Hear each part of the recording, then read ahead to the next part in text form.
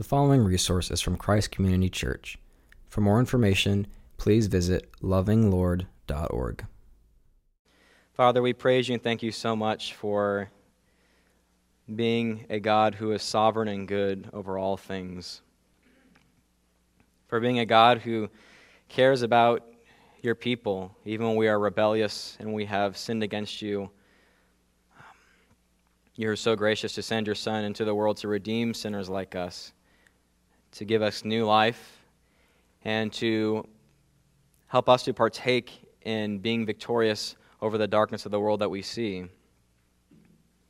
I ask that you would be glorified in this time, that you would use an unworthy vessel, such as myself, to bring forth your glorious word, that your words would speak through me to this precious body here, that they would hear, that they would be convicted where necessary, that they would be encouraged, that they would be corrected, and that your word would be made clear to them so that they may live as you've called them to.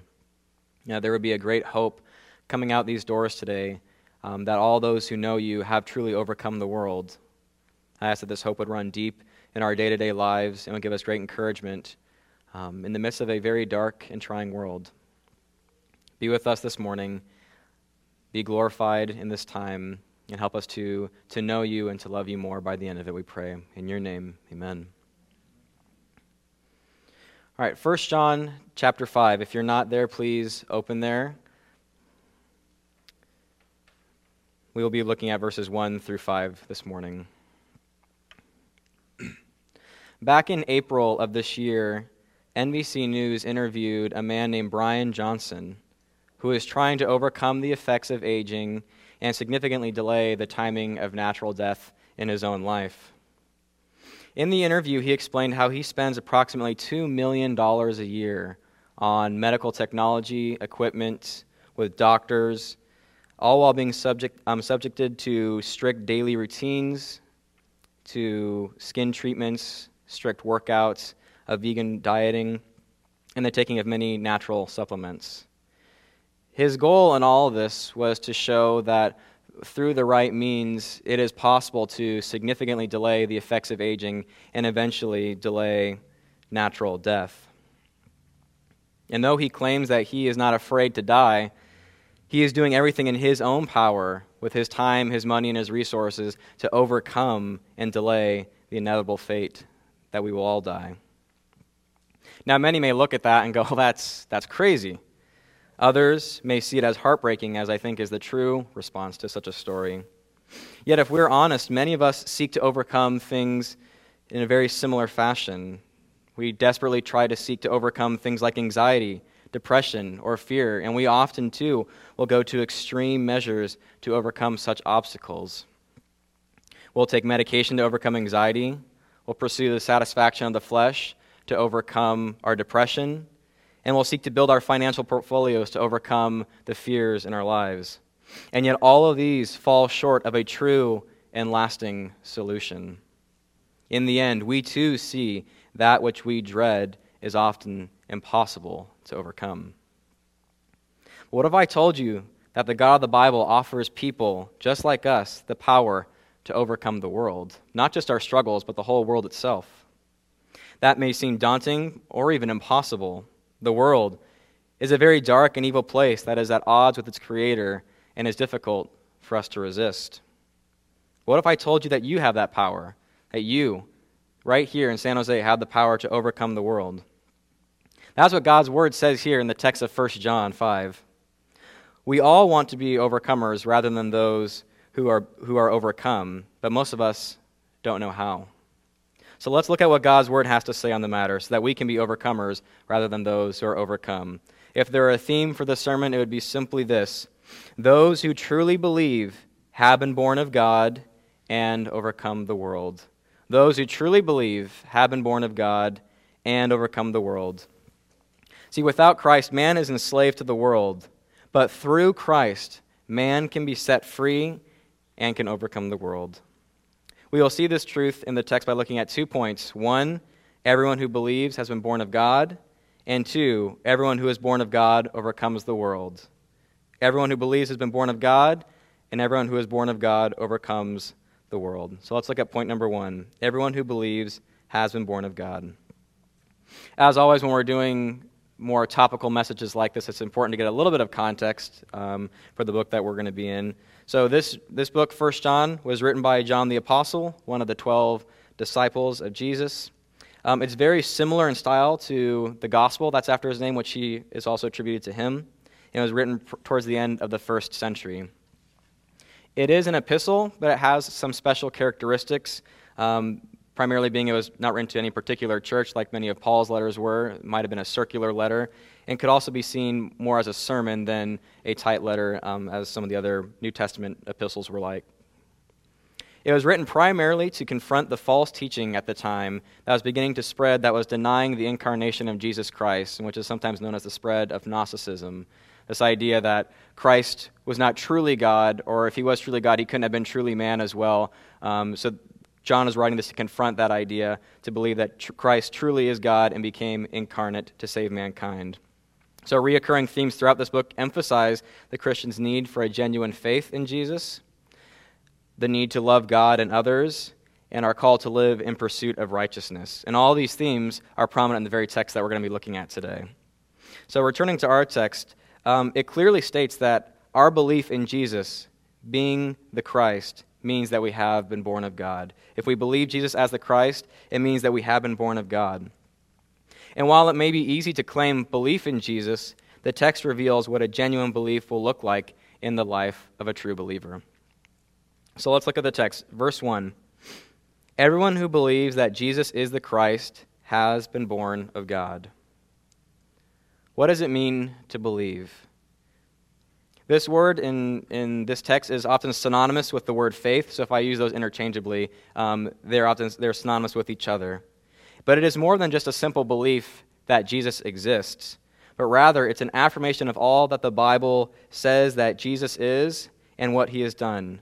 So to believe is to affirm who he is, that Jesus is the Christ, the only begotten Son of God, begotten of the Father before all time began. He is God of God, light of light, true God of true God. He was not made, nor did he ever have a beginning. He has always been. He is of one substance with the Father, and by him all things were made. To believe is to affirm that about Jesus Christ. And to believe is also to affirm what he has done, that Jesus, being truly God, became truly man, that he lived a sinless life. He died as an atoning sacrifice in our stead, and then he rose from the dead and ascended into heaven, where he is sitting at the Father's right hand, awaiting his return to make all things new. To believe is to affirm the work that Christ has done. To believe is to trust in who Christ is and what he has done. It is like a patient that is under the care of a good doctor. The patient believes and trusts his doctor because he knows him, he knows who the doctor is, his qualifications and his character, and because he knows what the doctor has done in order to ensure that he is well cared for. Therefore, the patient trusts his good doctor.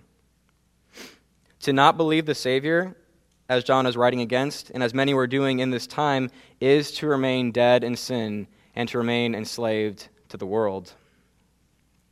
John Gill, the 17th century Baptist pastor, put it this way, very simply: true faith is trusting in Christ's work alone for salvation and justification. Ephesians 2:8.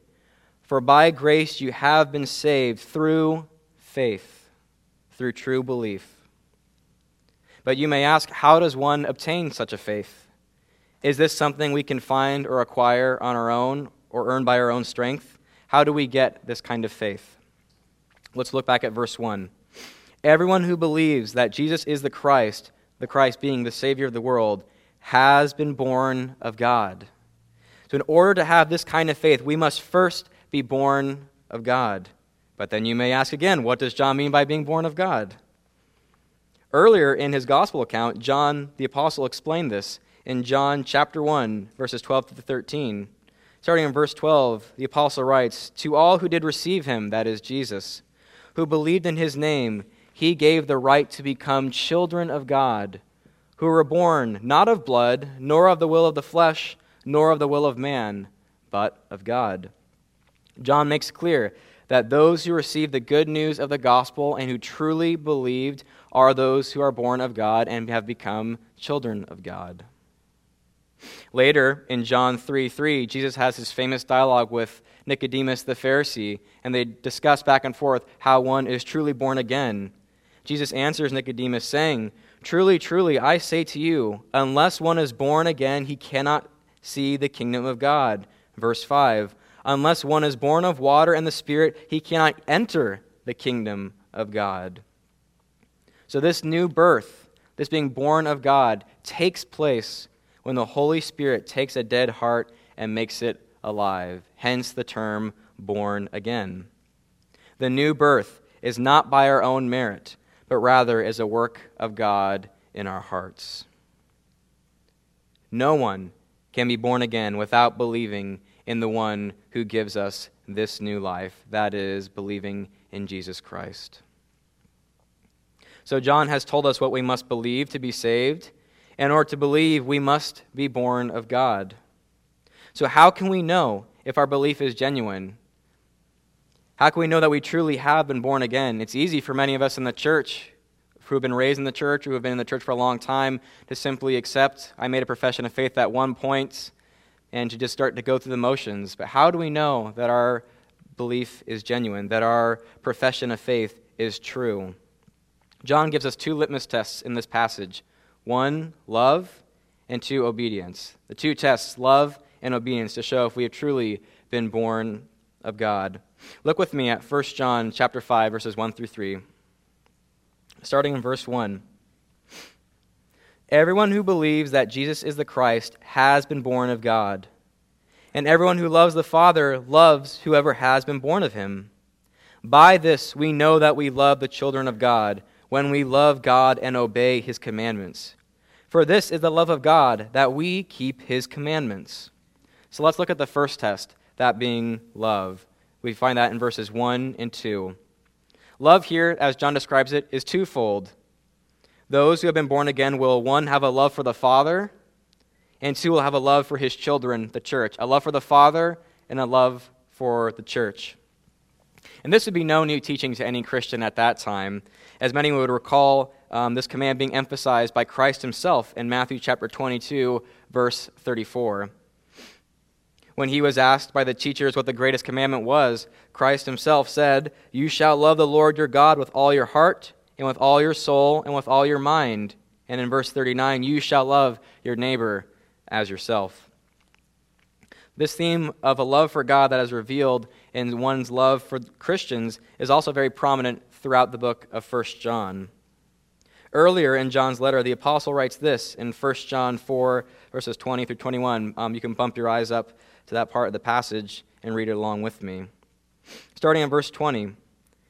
"If anyone says, 'I love God,' and hates his brother, he is a liar. For he who does not love his brother whom he has seen cannot love God whom he has not seen. And this commandment we have from him, whoever loves God must also love his brother." If we claim to love God and yet we hate our brother, it shows that our love for God is not real.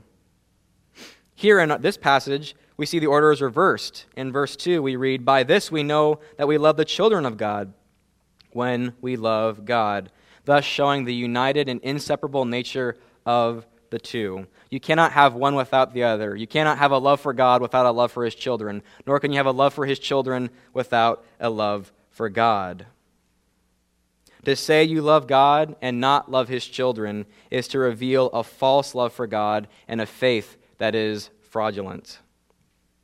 See again the latter part of verse 1. "Everyone who loves the Father loves whoever has been born of him." If you love God, you will love his children. And we understand this on a human level. Say, for example, I have a friend who I consider to be a close friend. We enjoy each other's company, we hang out, we spend a lot of time together. Everything is good between he and I. But one day I witnessed him mistreating my children and being rude to my wife. When I confront him on the matter, he goes, "Yeah, I can't stand your kids. They're annoying, they're loud, and difficult to be around, and I can't bear to be around your wife that much either. They're just too much.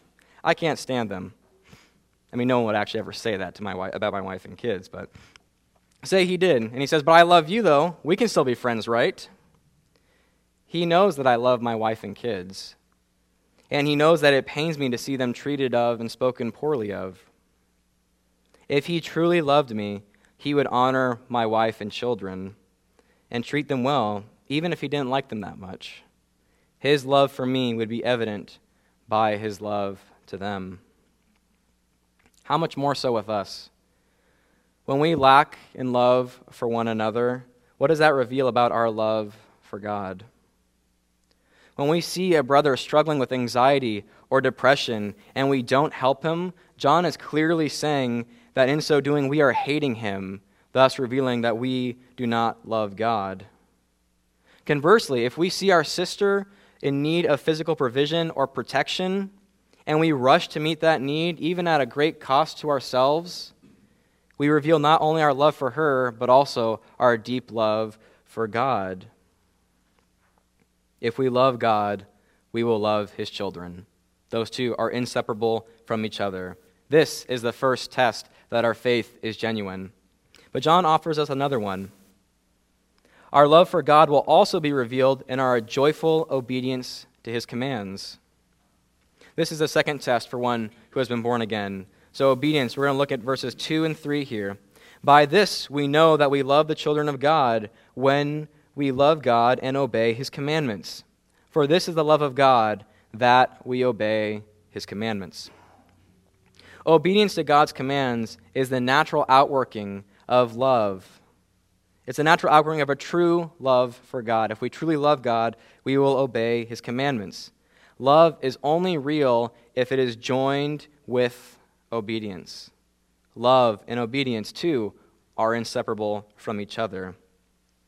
This is also a theme that is very prominent throughout the Scriptures and is emphasized again by John in the Gospel after his own name. We read this in John 14, verses 23 to 24. At the Lord's Supper, John quotes Jesus by saying this.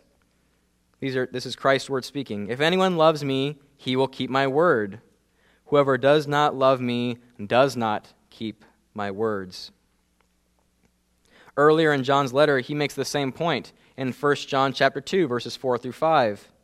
In verse 4, the apostle writes, whoever says, I know him, that being Jesus, but does not keep his commands is a liar, and the truth is not in him. But whoever keeps his word, in him truly the love of God is perfected. They are Christ's teachings and his commands, and thus they are to be followed. Our love for Christ is revealed in our obedience to his commands. Before I moved out of the house, my brothers and I each had different duties and chores that were assigned to us on a weekly basis. They were commands that were put in place by my dad, and they were made abundantly clear to us, so we could not plead ignorance if we did not do our chores. Say one summer day I'm sitting in my room with little to do, and I remember the chore list that my dad provided to clean my room, to sweep and mop the floors, and to clean the bathroom that my brothers and I shared. But instead of completing my chores as directed, I chose to play guitar, to read a comic book, or to go outside and play football with my friends. This is purely a hypothetical. This never happened, of course. What would that say about my love for my dad? We could certainly say I'm not truly loving my dad the best possible because I'm not following that which he commanded me to do. Instead, I am doing that which was pleasing to myself rather than that which is pleasing to him. Now, if I did all my chores as he commanded me to do, did them in a timely manner, it would reveal that I do love him because I am doing that which he desires and that which pleases him. And of course, that's what I always did. Right? So too, that is the case with God. We show our true and genuine love for him by our obedience to him and to his commands. This kind of faithful obedience shows our profession is not merely one made in word, but also in deed. In other words, the external fruit of our lives reveals the true heart that has been born again. The fruit of our lives living obedience to God reveals the internal heart that has been born again. And we see this again continuing in the latter part of verse 3. John encourages us and tells us that these commands God gives us are not burdensome for the believer because we have now been empowered to obey them through faith, being born of God. These commands, they are no longer burdensome to us. We had a chance to hear this preached last week from Matthew chapter 11. Christ does not give us meaningless laws that bind us up, but rather he gives us commands that are not only good for us, but will draw us to himself, and that will help us to have great rest amid our labors. This doesn't mean that obeying God won't often be difficult or won't be costly, but rather the commands that he gives will not be oppressive nor crush us, because we have been born again and given a new heart, and thus we will desire to obey these commands. They will be what we want to do. We will want to obey God because we love God most. And that's why the commands are burdensome. It will not be a genuine desire. If we desire something, it's not burdensome for us to go out and to do that thing because it is our heart's desire. If we've been born again, it'll be our desire and our great love to obey God. But how can we as sinners joyfully obey God? How can we as sinners obey God? On our own, we can't. We are unable to. But through Christ, the one in whom we put our faith, we are not only given new birth, but also we are given the ability to love God. We're also given the ability to love his children and to then obey his commands, regardless of the cost. You see, a new heart that has truly been born of God will be one that is marked by love and obedience. Is your faith authenticated by your love and your obedience to God? Does your faith reveal a love and obedience to God as we're seeing here in 1 John? First, take love. Do you love the people of God, both in word and deed? It's all easy for us to say we love each other, but does our life reflect that? Does it reflect that love? What do you do when you see a brother struggling financially? Do you come to meet his need? When your sister needs a shoulder to cry on, do you take the time to listen to her, to counsel her? How often do you, out of love, encourage a brother and sister here in the church, or rebuke and correct when it's needed someone in this local body? When you see someone stumbling or someone going and struggling in sin, do you come to them and rebuke them in love? In light of this passage, I would encourage you to examine your heart honestly to see if you have truly been loving your brothers and sisters in a way that authenticates your faith. So, want to authenticate our faith wants to be authenticated through our love. Second, through our obedience. Does your life display a consistent pattern of obedience to the commands of God? In light of the past several weeks, have you been striving to obey the 6 imperatives that the pastors have been teaching to? Are you feasting on God's word? Is your life one that is prayer-filled? Are you faithfully worshiping God with the body of believers here? What are you doing on a daily, weekly basis to serve the body? How are you growing and building up the church here? And how faithful are you to go out into the world and proclaim the gospel to the lost and support those who are giving their lives, their time, all of who they are to bring the gospel to the lost? Your faith will be evident through your loving obedience in these ways and in all the ways that we are commanded to follow Christ in his word. A few months back, I had the privilege of witnessing a sister here display both this kind of love and obedience wonderfully. She herself was going through a very difficult trial, and yet I saw her continue to faithfully serve the body, using the gifts and talents that God had given her faithfully. Additionally, she would intentionally seek out and minister to others who were going through hard times as well. Sunday, Wednesdays, throughout the week, she would be present to serve the body, while also faithfully striving to help other members who were in need. She herself was struggling, and yet she displayed a true love for God by loving his children and obeying his commands. This faith-filled love and obedience is such a good thing. It is so good. It glorifies God greatly because in doing so, we're showing our love for him and we're showing our love for those whom he died to redeem. But there's another reason why we want to know that we've been born again. The passage first reveals to us that those who have true faith have been born of God. And second, it reveals that those who are born of God have overcome the world. So let's look at point number 2. Everyone born of God overcomes the world.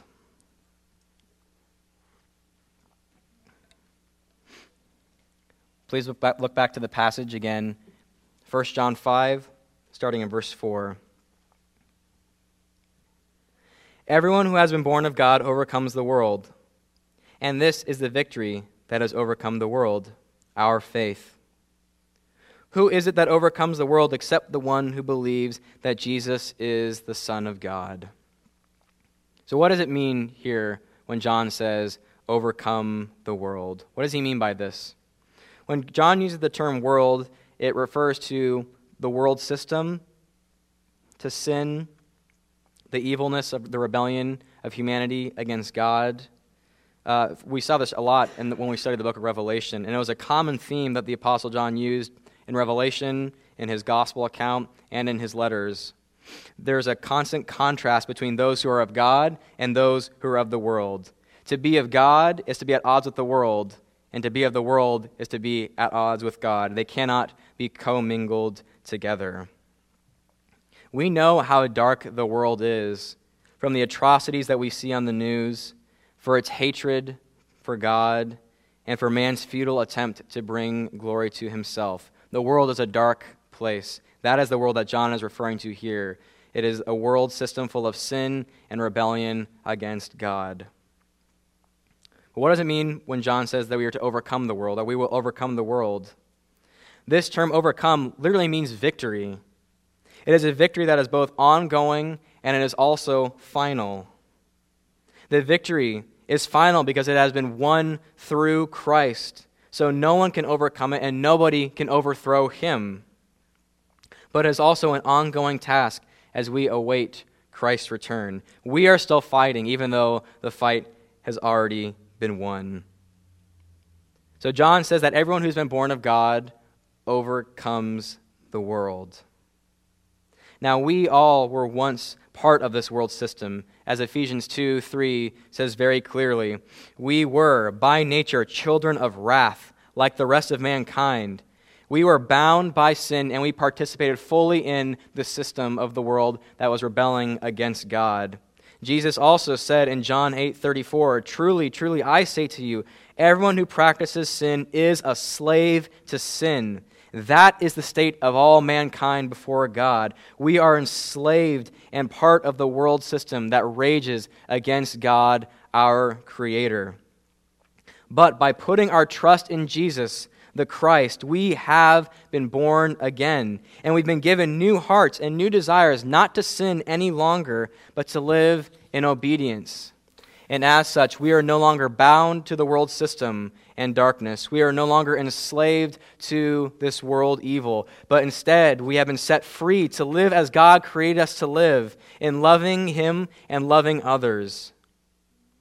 This overcoming of the world is seen in our hatred for sin. Those who've been born again will now begin to hate sin. We will hate things like drugs and lying and pornography and love of money and selfishness, and we can go on. And rather, it'll be seen in our new love for righteousness, for patience, for humility, for service to God, for gospel proclamation, and all that God's word commands of us. We will see a change in our desires, and our lives will reflect one who's been born again. But how does our faith equip us to overcome the world? How does faith equip us to do this? Our victory in overcoming the world is not found in the mere act of faith itself. We all have faith in something. Everyone has faith in something or someone. But rather, our overcoming the world is found in the object of our faith, namely Jesus Christ. Victory is found in the saving work of Jesus Christ upon the cross. You see, no one in their own strength is able to overcome the world. We were all enslaved to the world and bound to it, bound by its desires, bound by its schemes against God. But through Christ's perfect life, His sacrificial death, and His victorious resurrection, He overcame the world. Unlike man, Christ lived a life free from the bondage of sin and death, from the bondage of the world. He lived with a perfect faith in God. His love for the Father superseded all else, and as a result, he perfectly loved his fellow man, and he was perfect in obedience to the Father, no matter what it cost him. But even though he was not bound to the world, he subjected himself to the consequences of sin and death the world requires of all of its participants. He did this so that he, being the perfectly loving, perfectly obedient man, he could overcome the consequence of the world and the power of sin and death for all those who believe. You see, by him giving his perfectly loving and perfectly obedient life as a sacrifice for our sins upon the cross, Jesus was able to make a way for dead, sinful men to overcome the world too. By dying and rising from the dead, Jesus paid for our sins in full, clearing our debt before God and giving us new life. Through his death, we are made right with God, and through his death, he claims victory for all those who put their faith in him. The world now has no power over Christ, for he has overcome it in its totality. The world has no power over him. He is victorious, and we are made victorious for those who believe. All those who believe are made victorious in him. Thus, those who have true faith in the victorious one join in his victory over the world, as they are no longer bound by the world either. They have now been set free and been made victors through their union with Jesus Christ. And this victory is a present reality for all who have been born of God. Through faith in the ultimate victor, we become overcomers of the world too. No doubt John had Jesus' word in mind here in John 16, verse 33, when Christ said to his disciples, "I have said these things to you, that in me you may have peace. In the world you will have tribulation, but take heart, I have overcome the world." What a great encouragement that ought to be for us. The world is a very dark and evil place. When we look at the headlines, we see the news, it is easy to get discouraged. When we contemplate our own daily struggles, we can feel overcome and overwhelmed at times. People we know and love are broken, are grieving, are struggling, and they are desperate for an escape. Yet in it all, Christ says that we can have peace. How? How in the world can we have peace in the midst of such darkness, in the midst of such evil that we see constantly around us?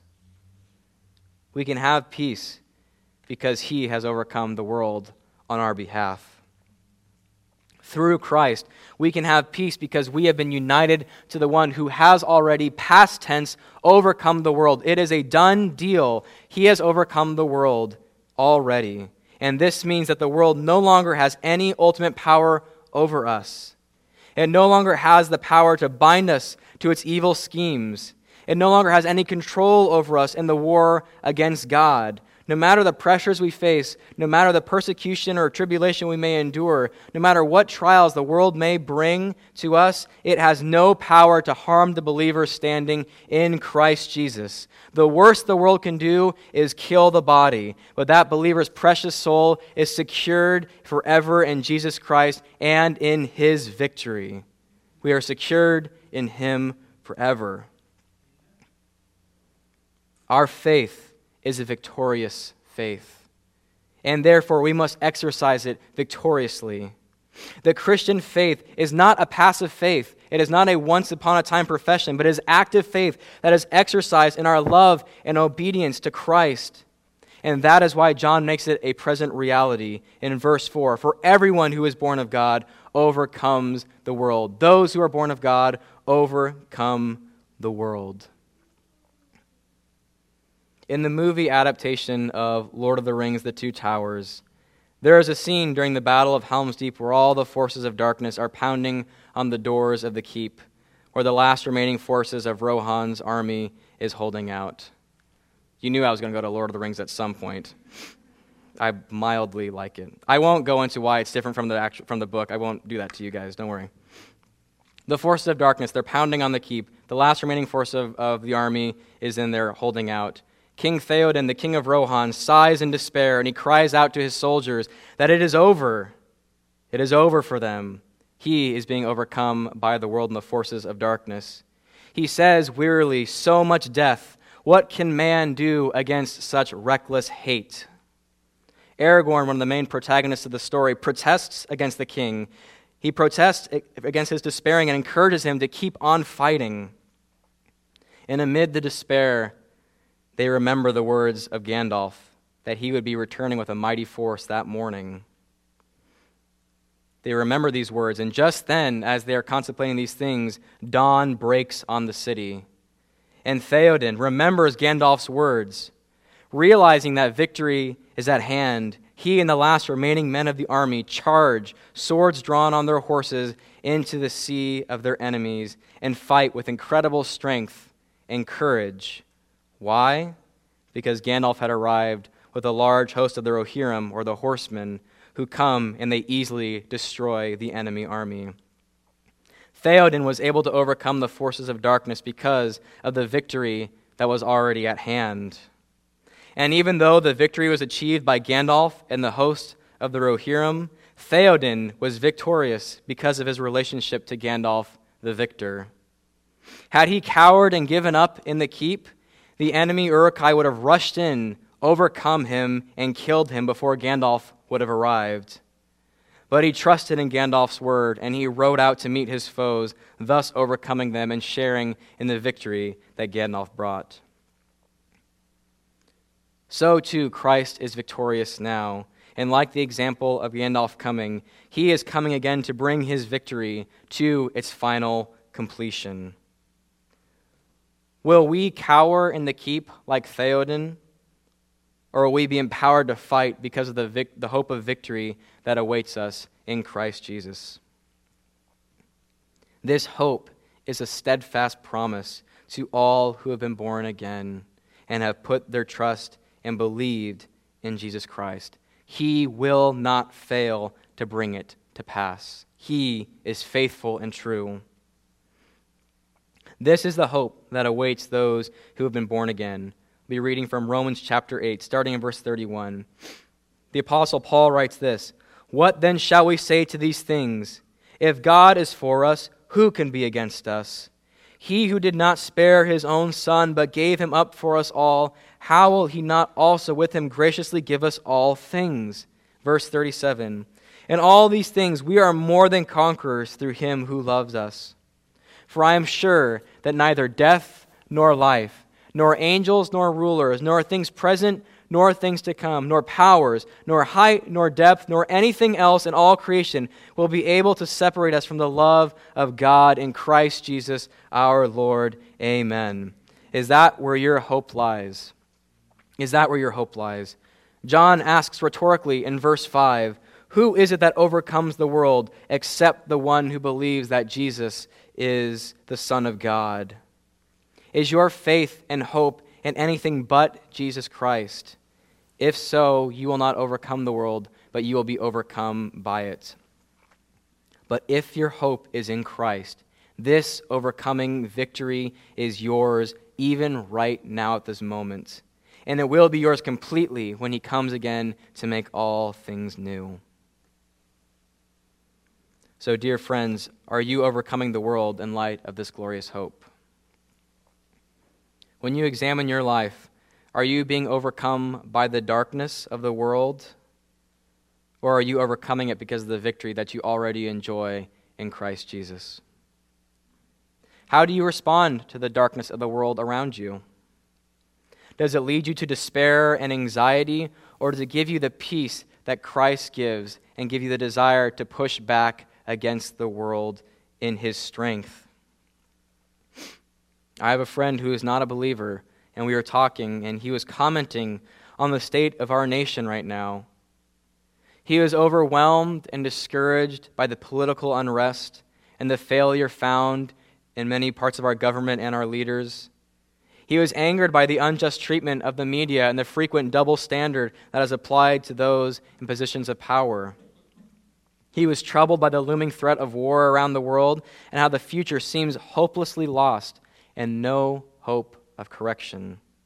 The darkness of the world seems like it could not be overcome in his life. Maybe I just described one of you. Maybe it's not the state of the nation that's overcoming you, but it is your ongoing anxiety or depression or sense of hopelessness. What would a right response to my friend be here? Well, first and foremost, what my friend ought to do is put his faith and trust in the one who has overcome the world and has promised to come again and make all things new. This faith is unshakable and steadfast because of the one in whom the faith is in. And whenever he feels tempted to despair over the failure of our leaders and those in our country, he should look to the King, not our leaders. He should look to the King instead, who reigns victorious now.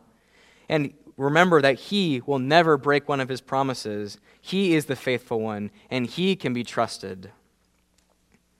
And how practically should he do this? He should be immersing himself in God's word, in prayer, and be amongst the body of believers to be reminded and encouraged of this great truth that we have a victorious King. He will hear God and his people remind him that he too can overcome the world through Christ rather than be overcome by it, no matter what may come of our nation and our world. Why is this good counsel? Why would this be good counsel to give to him? Because there is no hope for mankind except the hope that is found in Jesus Christ overcoming the world, and the hope that Jesus offers the same victory over sin to those who put their trust in him. This alone is the hope that springs eternal in the life of the believer. There is no greater hope that you could give nor receive. Christ has overcome the world. Through faith, those who have been born of God also overcome the world. Christians, we are a people marked by victory, not defeat. Though the church may suffer persecution and loss, though tribulation may come, we are victorious sufferers because our King reigns in victory and we reign with him. The church wins. If you're in Christ, you've already won. You are already victorious in him.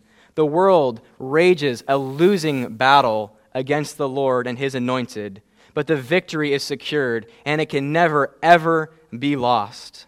And it can cause us to truly sing, as we had a chance to do last week, "Go then, earthly fame and treasure, come, disaster, scorn, and pain. In thy service, pain is pleasure, with thy favor, loss is gain." And we can say and remind ourselves, "Think what spirit dwells within me. Think what Father's smiles are thine. Think that Jesus died to win thee. Child of heaven, canst thou repine?" We are victorious. Christ is victorious. If we have been born again and we are in him, we are victorious too. How glorious indeed. I want to close with the incredibly moving story of the 19th century hymn writer, Henry Wadsworth Longfellow. Longfellow was married with 6 children, but was widowed after he was unable to save his wife from a fire in their house. And in a failed attempt to save her, he himself was severely burned, including much burns on his own face. He was left to father the 6 children on his own, the oldest of which would go serve in the Union Army during the Civil War 2 years after his wife's passing. And on the first day of December, 1863, Henry Longfellow received word that his eldest son was nearly killed after being shot through the neck and shoulder on the field of combat. Longfellow rushed to his son's bedside as the surgeons were going to attempt surgery that had the potential side effect to give him permanent paralysis. It was on Christmas Day, 1863, the widower wrote the hymn, "I Heard the Bells on Christmas Day." He wrote this at his son's bedside while his country was at war with itself, and while his own life was filled with incredibly dark sorrows, his wife passing just a matter of 2 years prior, and his son on the edge of death now. He heard the Christmas bells ringing, and many people were singing peace on earth. And as he pondered on the injustice, the violence, and the evils of the world, he despaired and thought it a mockery to say peace on earth. The darkness of the world seemed to be overwhelming to him and overcoming him. And yet he thought a little longer and realized that though there is much wickedness in the world, there is a God who is victorious, who will judge all evil, and who offers true peace through the blood of his Son. It is in this state of mind that Longfellow wrote this beloved hymn. I heard the bells on Christmas Day, their old familiar carols play, and wild and sweet the words repeat of peace on earth, goodwill to men. Then from each steel accursed mouth the cannon thundered in the south, and with the sound the carols drowned of peace on earth, goodwill to men. And in despair I bowed my head.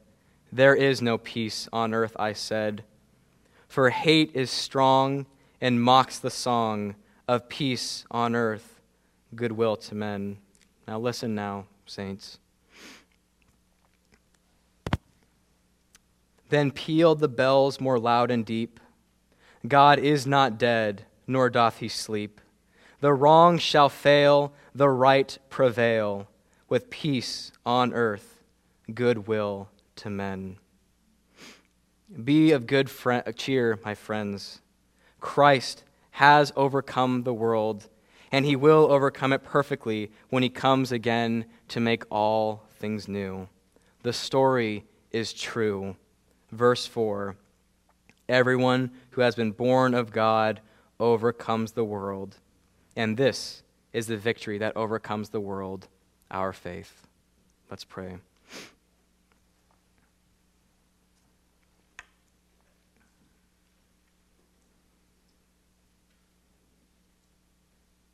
Father, we confess that we so often give in to despair. We forget this great truth and this glorious promise that your Son reigns victorious now, that sin and death and the world have no hold on him. And because we have been united to Christ, they have no hold on us either. We praise you for being such a glorious God, for being so good that you do not leave us in our sin. You do not leave us to be enslaved to the world, but rather you've given us life in Christ, that we can be free in Christ, that we can overcome the world, that though the wrong is strong and the wrong is powerful, the wrong shall fail and the righteous will prevail through your Son. Remind this, Father, to each and every one of us here. Remind this to me, to my brothers and sisters, as we go throughout our days and weeks, and we are often surrounded by darkness and evil and wicked things. Help us to remember that you are on the throne, that you are good, and that you will come again to make all things new. We love you, Father, and we thank you for the promise of your word, the promise of your Son, and the Holy Spirit that is with us. Help us to live as people of love and obedience in light of the overcoming world and victory we have now. In your name, amen. Thanks for listening. Christ Community Church is a Reformed Baptist church in San Jose, California. If you'd like more information on our church, please visit lovinglord.org.